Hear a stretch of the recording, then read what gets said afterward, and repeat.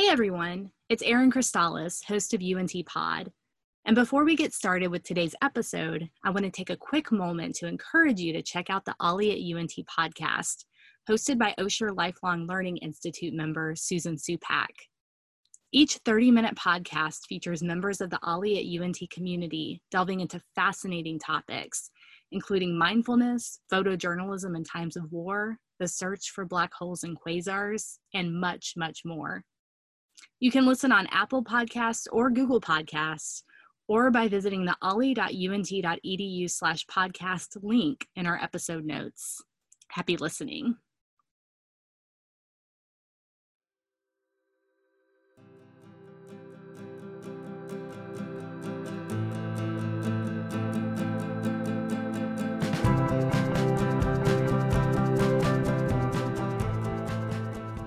National Novel Writing Month, which began in 1999, is a deceptively straightforward challenge.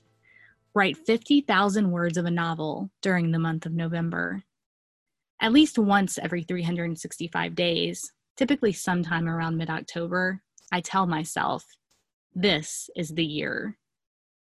But there's always something that gets in the way of sitting down and putting words to paper. That something is me. My fear of failure, my inability to avoid distractions, my tendency toward procrastination. Maybe you've felt that way too when you've tried to engage in the creative process. The ideas are there, but the excuses not to write seem somehow bigger and more influential. Bonnie Friedman understands those feelings all too well, which is why the UNT Associate Professor of Creative Writing wrote a book that confronts the challenges that inevitably arise when it comes to writing. Writing Past Dark, first published 25 years ago, is a deeply personal exploration of the dilemmas inherent in the writing process, including envy, fear, and distraction. The Center for Fiction has called it one of the essential books for writing, and Poets and Writers Literary Magazine calls it one of the best books for writers. Friedman is the author of two other books, including The Thief of Happiness, which explores writer's block and psychotherapy, and the essay collection Surrendering Oz. She's written several other creative nonfiction essays, which have appeared in the Best American Movie Writing, the Best Buddhist Writing, the Best Writing on Writing, the Best Spiritual Writing, and the Best of O, the Oprah magazine. Prior to joining UNT in 2008, she taught at Dartmouth and New York University. On this episode of UNT Pod, join me, Erin Crystalis, as I talk with Professor Friedman about ways to overcome envy and distraction, the many benefits of writing, and how persistence is the key to growing one's writing abilities. After all, there's a writer in each of us just waiting to emerge.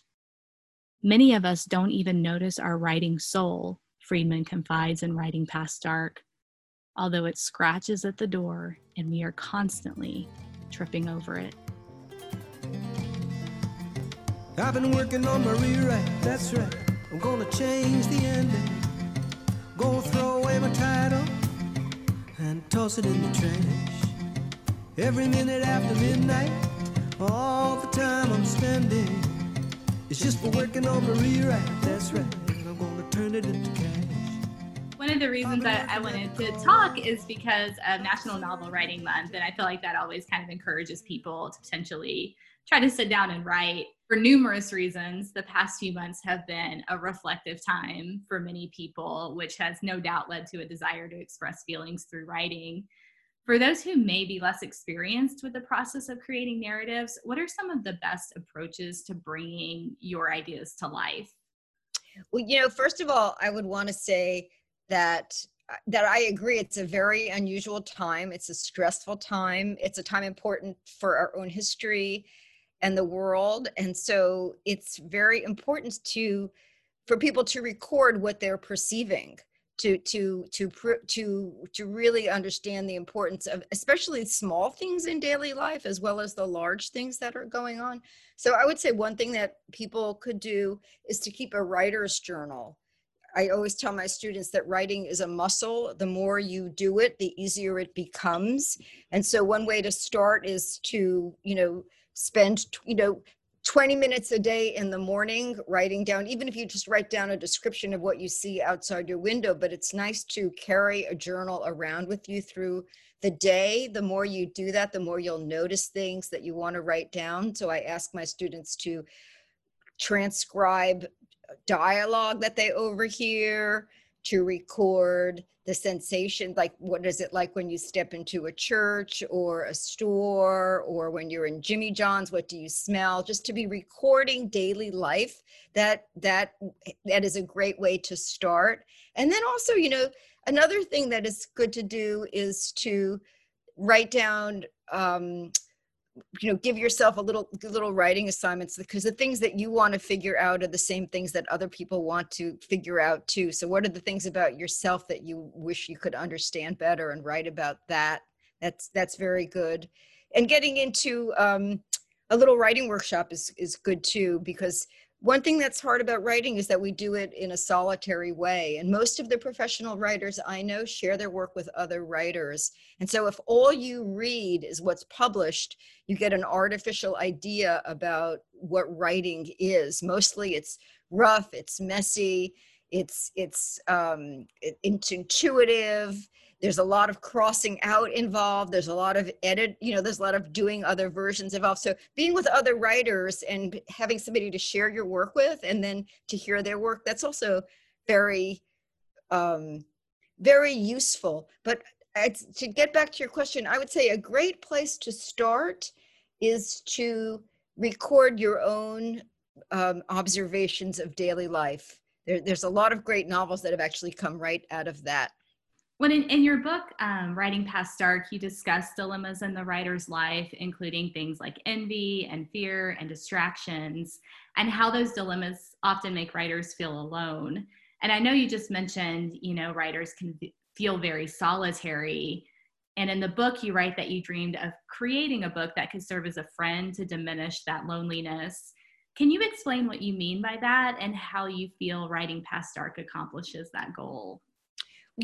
When I was starting out as a writer, I came to realize that the hardest aspects of writing were not technical. Those I could learn. They were there was the emotional side of the writer's life. So I used to go into bookstores and feel very envious of other writers who had books out already. And I would kind of feel very diminished by that. I was highly distractible, sounds too street over. Somebody, do with their leaf blower would command my attention. I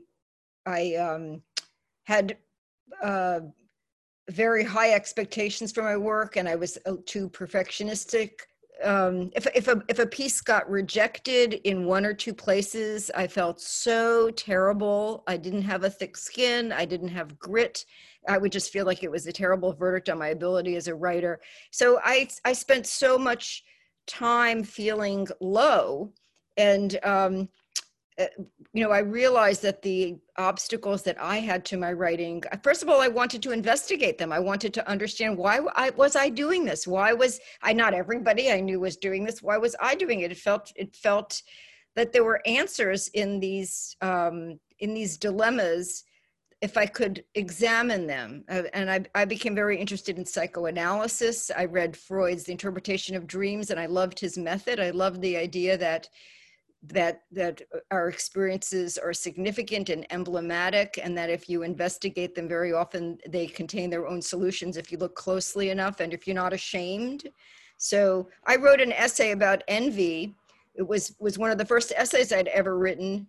And I sent it off to the New York Times, and they, to my shock, they ran it. And after that, and they got so much response, so many people wrote to me saying that they identified, that I thought, gee, there are so many other topics in the writer's life that also people feel ashamed to talk about. Let me examine them. I'm interested in them, and let's see what doorways they open up. So in answer to the question of, did I feel that the book did for me what I wished, I would say yes. I was a different person when I was done for having investigated these things.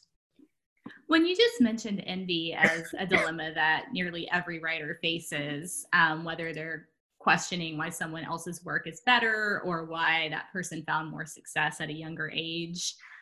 As a writer, is there any way you can take that sort of inescapable feeling of envy and turn it into a more positive motivator? You know, early on, I asked a psychoanalyst, what does envy become? What does it turn into? And she said, gratitude. And I did not believe her. I had no idea what the woman was talking about. I mean, it sounded very good. I was just like, that was just completely counterintuitive. And I have to say, for many years, I needed to avoid going into bookshops because they made me feel so terrible. I trained myself to walk past them. But I have to say, there are many great writers who have been afflicted with envy. I was reading a while ago an interview with the Pulitzer Prize winner, Jhumpa Lahiri, who wrote her first book of short stories, got a Pulitzer Prize. And even after that, she said she couldn't read the New York Times book review because it made her so envious. It made her feel bad about her work. So I'm not, I think you're right that in your question that it is a very general feeling. Even Shakespeare in a sonnet claimed to have felt it. What I did find, to my surprise, is that I could acclimate myself to reading books that inspired envy. And I did so by reading them only when I was on the walking machine, the treadmill at the gym. I had a rule so that I took a book. So the first book I read this way was called The Girls by Emma Cline, a wonderful novel. And I read it and I loved it. And when I got off so I would walk for 40 minutes in the evening after my writing was done. So it was like a different time of the day. And I would read, and I loved it so much. I was underlining, and I started learning. And what I discovered was that the books that really made me most envious were the ones I had the most to learn from, because they were by women, they were by people like me, and those writers were solving the same they were working on the same questions I was working on. So it was hugely useful to discover, where do they begin their story? How do they begin their story? How do they record this kind of experience? How do they develop it? Where do they end it?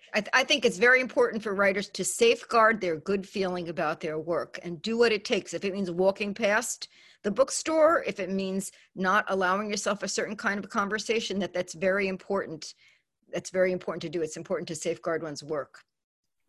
Well, I'm curious too if that's something that you talk to your students about, because, I always felt in writer's workshop, you're sharing your work, you're hearing other people's work, and it's a very, very easy to feel envious of someone who's reading work that you think is much better than your own. So is that a discussion that you've had with your own students? I tell my students that each one has a distinctive voice. I think it's very difficult to hear what is unique about your voice when you're a younger writer, and it's easy to hear what is strong in somebody else's work. So my class does a lot of writing together in free writing, and when we're done, we read to one another, and I just ask students to applaud after each one and not to critique. I think of it as being like the need sometimes, like when I was a girl and growing up, I would sing rounds with my sister, and I'd have to put my fingers in my ear, otherwise I would only hear her voice, and I I would get lost. And I think it's very, very easy as a young writer or a writer at any stage not to know what you're doing that is strong or unique. I think that is, very, very common. But the important thing is just to keep doing one's work. It's for others to decide. The important thing for the writer is to stay in connection with their work and with the questions that they're asking, with the fictional world that they're creating, the places that are significant to them. The more you're in connection with your own work, the stronger your resistance to these undermining voices. On that same note, you wrote that as a student and a professor, you've noticed that there's not necessarily a correlation between those whose writing is excellent and those who feel good about their writing. How important is one's attitude toward their work when it comes to growing as a writer? It's very important to realize that the job of a writer is not to assess how good their work is, but to keep doing it and keep developing it. In a way, the person who has a stronger confidence has a great advantage because they will be able to keep doing their work and they will learn. Doing the work teaches you. The more you write, the more you learn. You learn, where do I begin the essay? How do I develop the essay? What kind of an ending is a strong ending? Then you notice what other people's endings are like, what other people's openings are like. So the more you can do the work, for sure, the stronger the work grows. I know that Malcolm Gladwell had a book talking about genius and how a prerequisite is spending 1,000 hours doing the thing, that whatever it is that you're doing. And it is interesting to me, the number of great artists that began when they were children. I was just listening to an interview with Alison Bechdel, who did Fun Home, and she was drawing cartoons. She showed these cartoons that she drew as a young child. And the thing that astonished me was twofold. One, these were terrible cartoons, but she kept drawing and now she's magnificent. And secondly, she valued them enough to save them. Can you imagine how highly she values her own work, that she had her first cartoons from when she was a little child? And that says to me something about how important she understands. Even as a kid, as a little kid, she had that kind of confidence. Well, I'm wondering too, and you kind of touched on this, but what is the importance of persistence when it comes to the creative process, especially if you're someone maybe who's been getting a lot of rejection letters or who's questioning, am I doing the right thing? Should I continue writing? How important is it to stick with it regardless? Well, I think, you're asking two really good questions. One is about persistence, and one is if you should stay writing if you wonder. What I've, in my own experience, I'll take the second part first. In my own experience, I've stayed writing not because I thought I was good at it, and not because I enjoyed it, but because it was absolutely essential. I needed to understand the significance of my own experiences. The only way I could do that was writing about them. And I think that's not unusual. One thing that writing does is it allows you to be a smarter version of yourself, because you could correct, you reflect on what you've written. So whatever ends up on the page is actually a superior Bonnie Friedman than this Bonnie Friedman. And that's such a fabulous thing to have happen. But in terms of, I think persistence is extremely important. All the writers that I know who are successful have a great deal of persistence and drive and discipline. So I think persistence is so important, because the world is full of illusion. We could feel terrible about something and it could actually be very good. I've had the experience, maybe you have too, of reading something that I had decided was terrible and, of mine. And I stopped writing it because I lost faith in it. And then I read it again and I'm like, oh my God, this was so working. And why doesn't the rest of it exist? Or some piece of mind. I had a piece that I sent out, and it was I didn't even get rejections, zero, nothing, no editor took it. A friend of mine took my piece and she submitted it through her publicist, and it was accepted overnight, and by a place that turned it down, and I was told they love it. So it just shows you, to some extent, it's who is submitting it. It's just a lot of circumstances that surround the actual work itself. So it's very important to maintain one's faith. Did you have a discussion with that publisher about how it got accepted the second time and not? No, I was just grateful. But it taught me something big. If your work is turned down, you think it's about the quality of the work, and that's not necessarily so. I've had it happen too, that I've had pieces turned down, and a long time later, I realized it was the wrong publication. I was writing, for instance, I wrote a piece about why the girls that I grew up with didn't have children. And all these male editors turned it down. And then at one point I heard an editor say that the pieces that he accepts answer the questions that he's asking in life. Well, he's not asking why the girls he grew up with and himself didn't have children. That's not a question he's asking. Yeah. When the piece was rejected by that really wonderful publication, I felt so hurt. And in retrospect, a decade later, I thought, now I have the answer. He wasn't, it wasn't something that grabbed him. I had a friend who was an editor. And I asked her, when did she, the Vita statistics were being published about how many fewer women than men were getting published in, the New Yorker and other literary journals, Paris Review. And I said, when do you think this is going to change? And she said, when there are more women who are editors.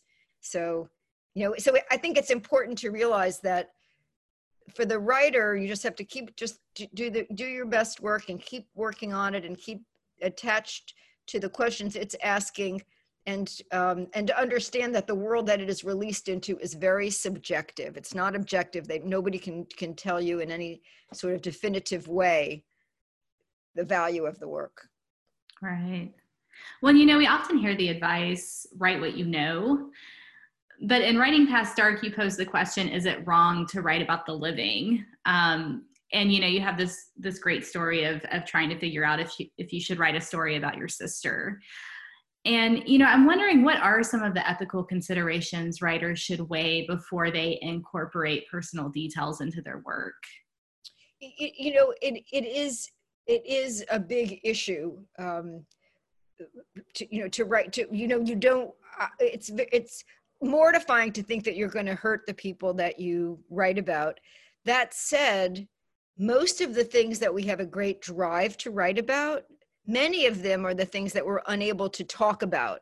So we want to write about them. And then those things have a great power and energy and validity. And those are the things that readers crave to hear about, because they're the things that don't fit into ordinary conversation. So the way I think of it is our audience is not our family. It's not even necessarily our friends. It's like the secret companions of our soul, the people who are like us that we have never met. And we need to figure certain things out in life and commit it to paper and share that with others who will feel, when they read it, validated, and that they now understand some aspect of their own life that they wouldn't have understood before. So I think it's very important to write the truth of one's experience, and to understand that for some of us, there will be a great cost to doing that.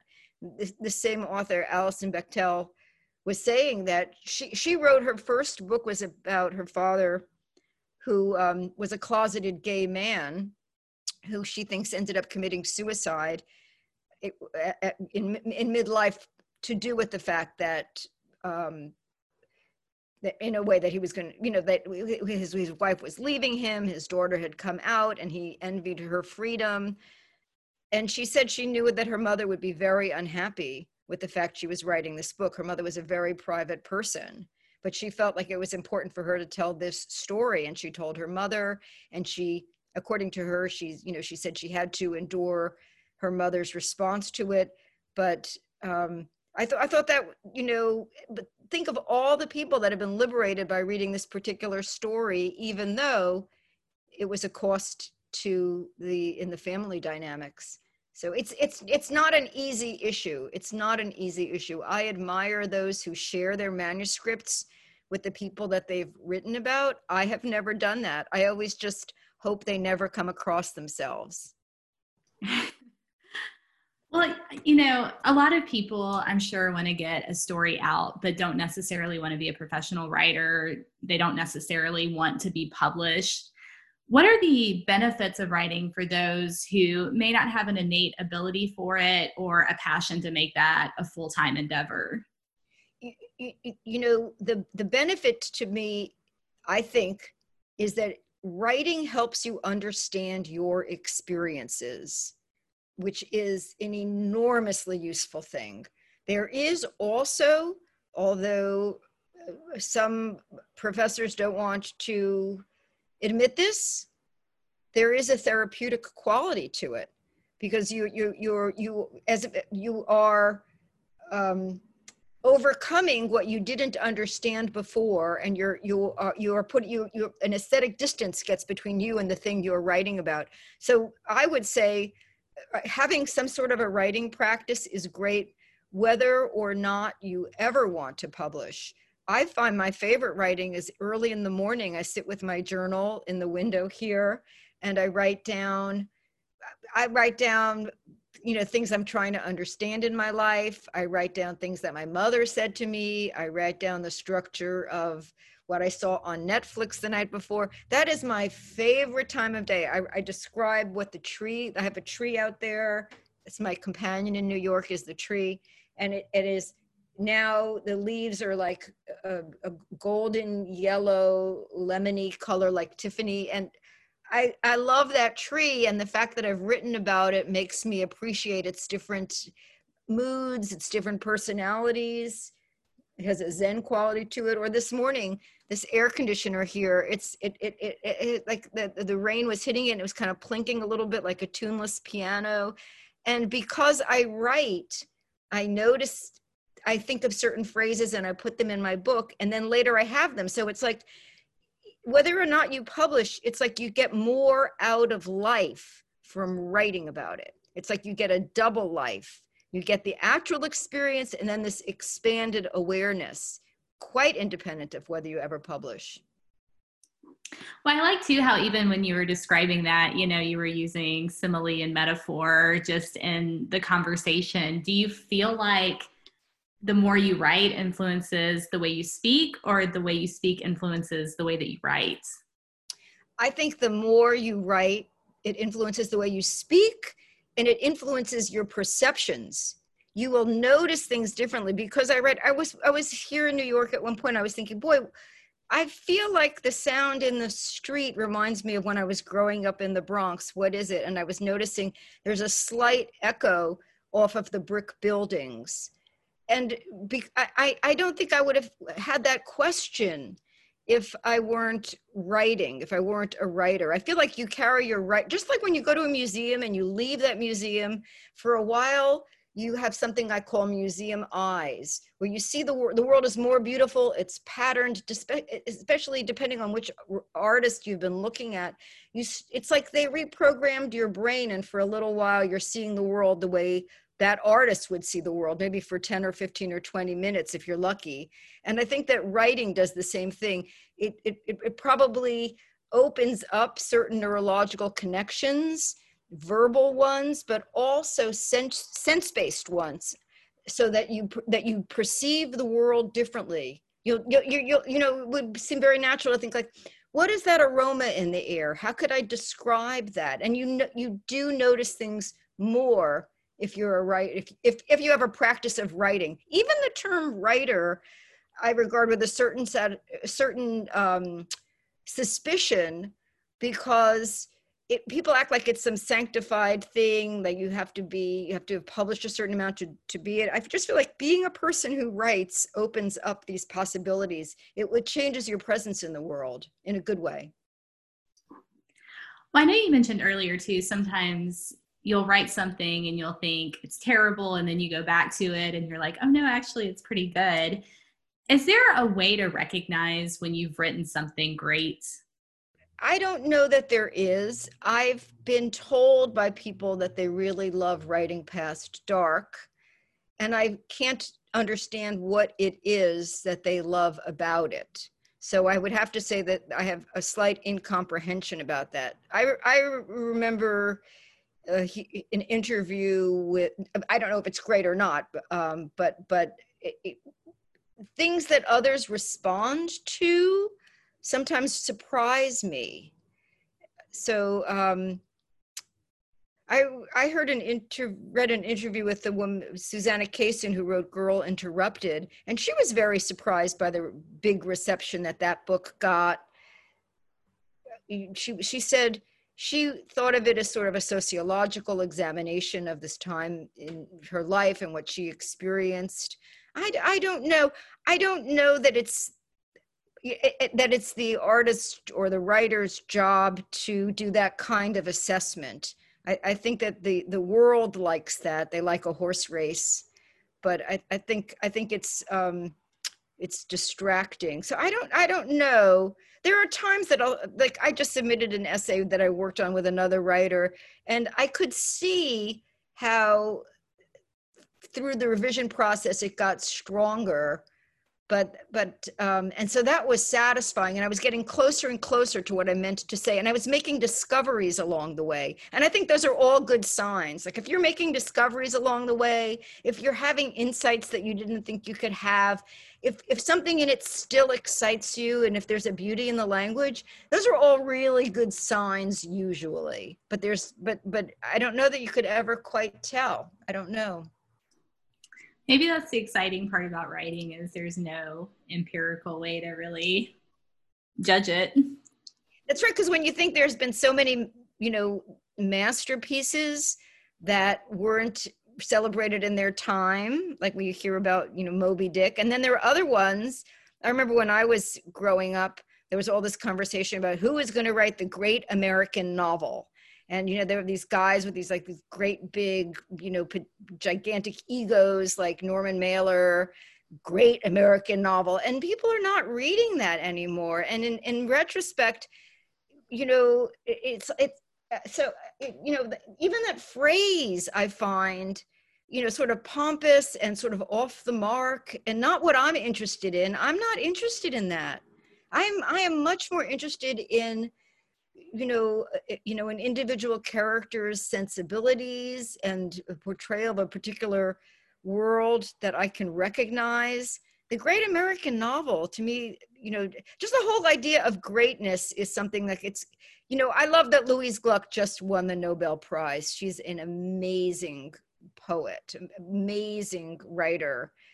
She's kept at it. She was an anorexic as a girl growing up, and she has a beautiful essay about that. But I don't, I think she's kept with it because it's what she needed to do. But the idea of greatness it's almost an enemy, actually, of getting the work done, I think. Well, what is your favorite thing that you've ever written? There's an essay in my most recent book it's called Surrendering Oz. There's an essay in there called How I Learned to Think.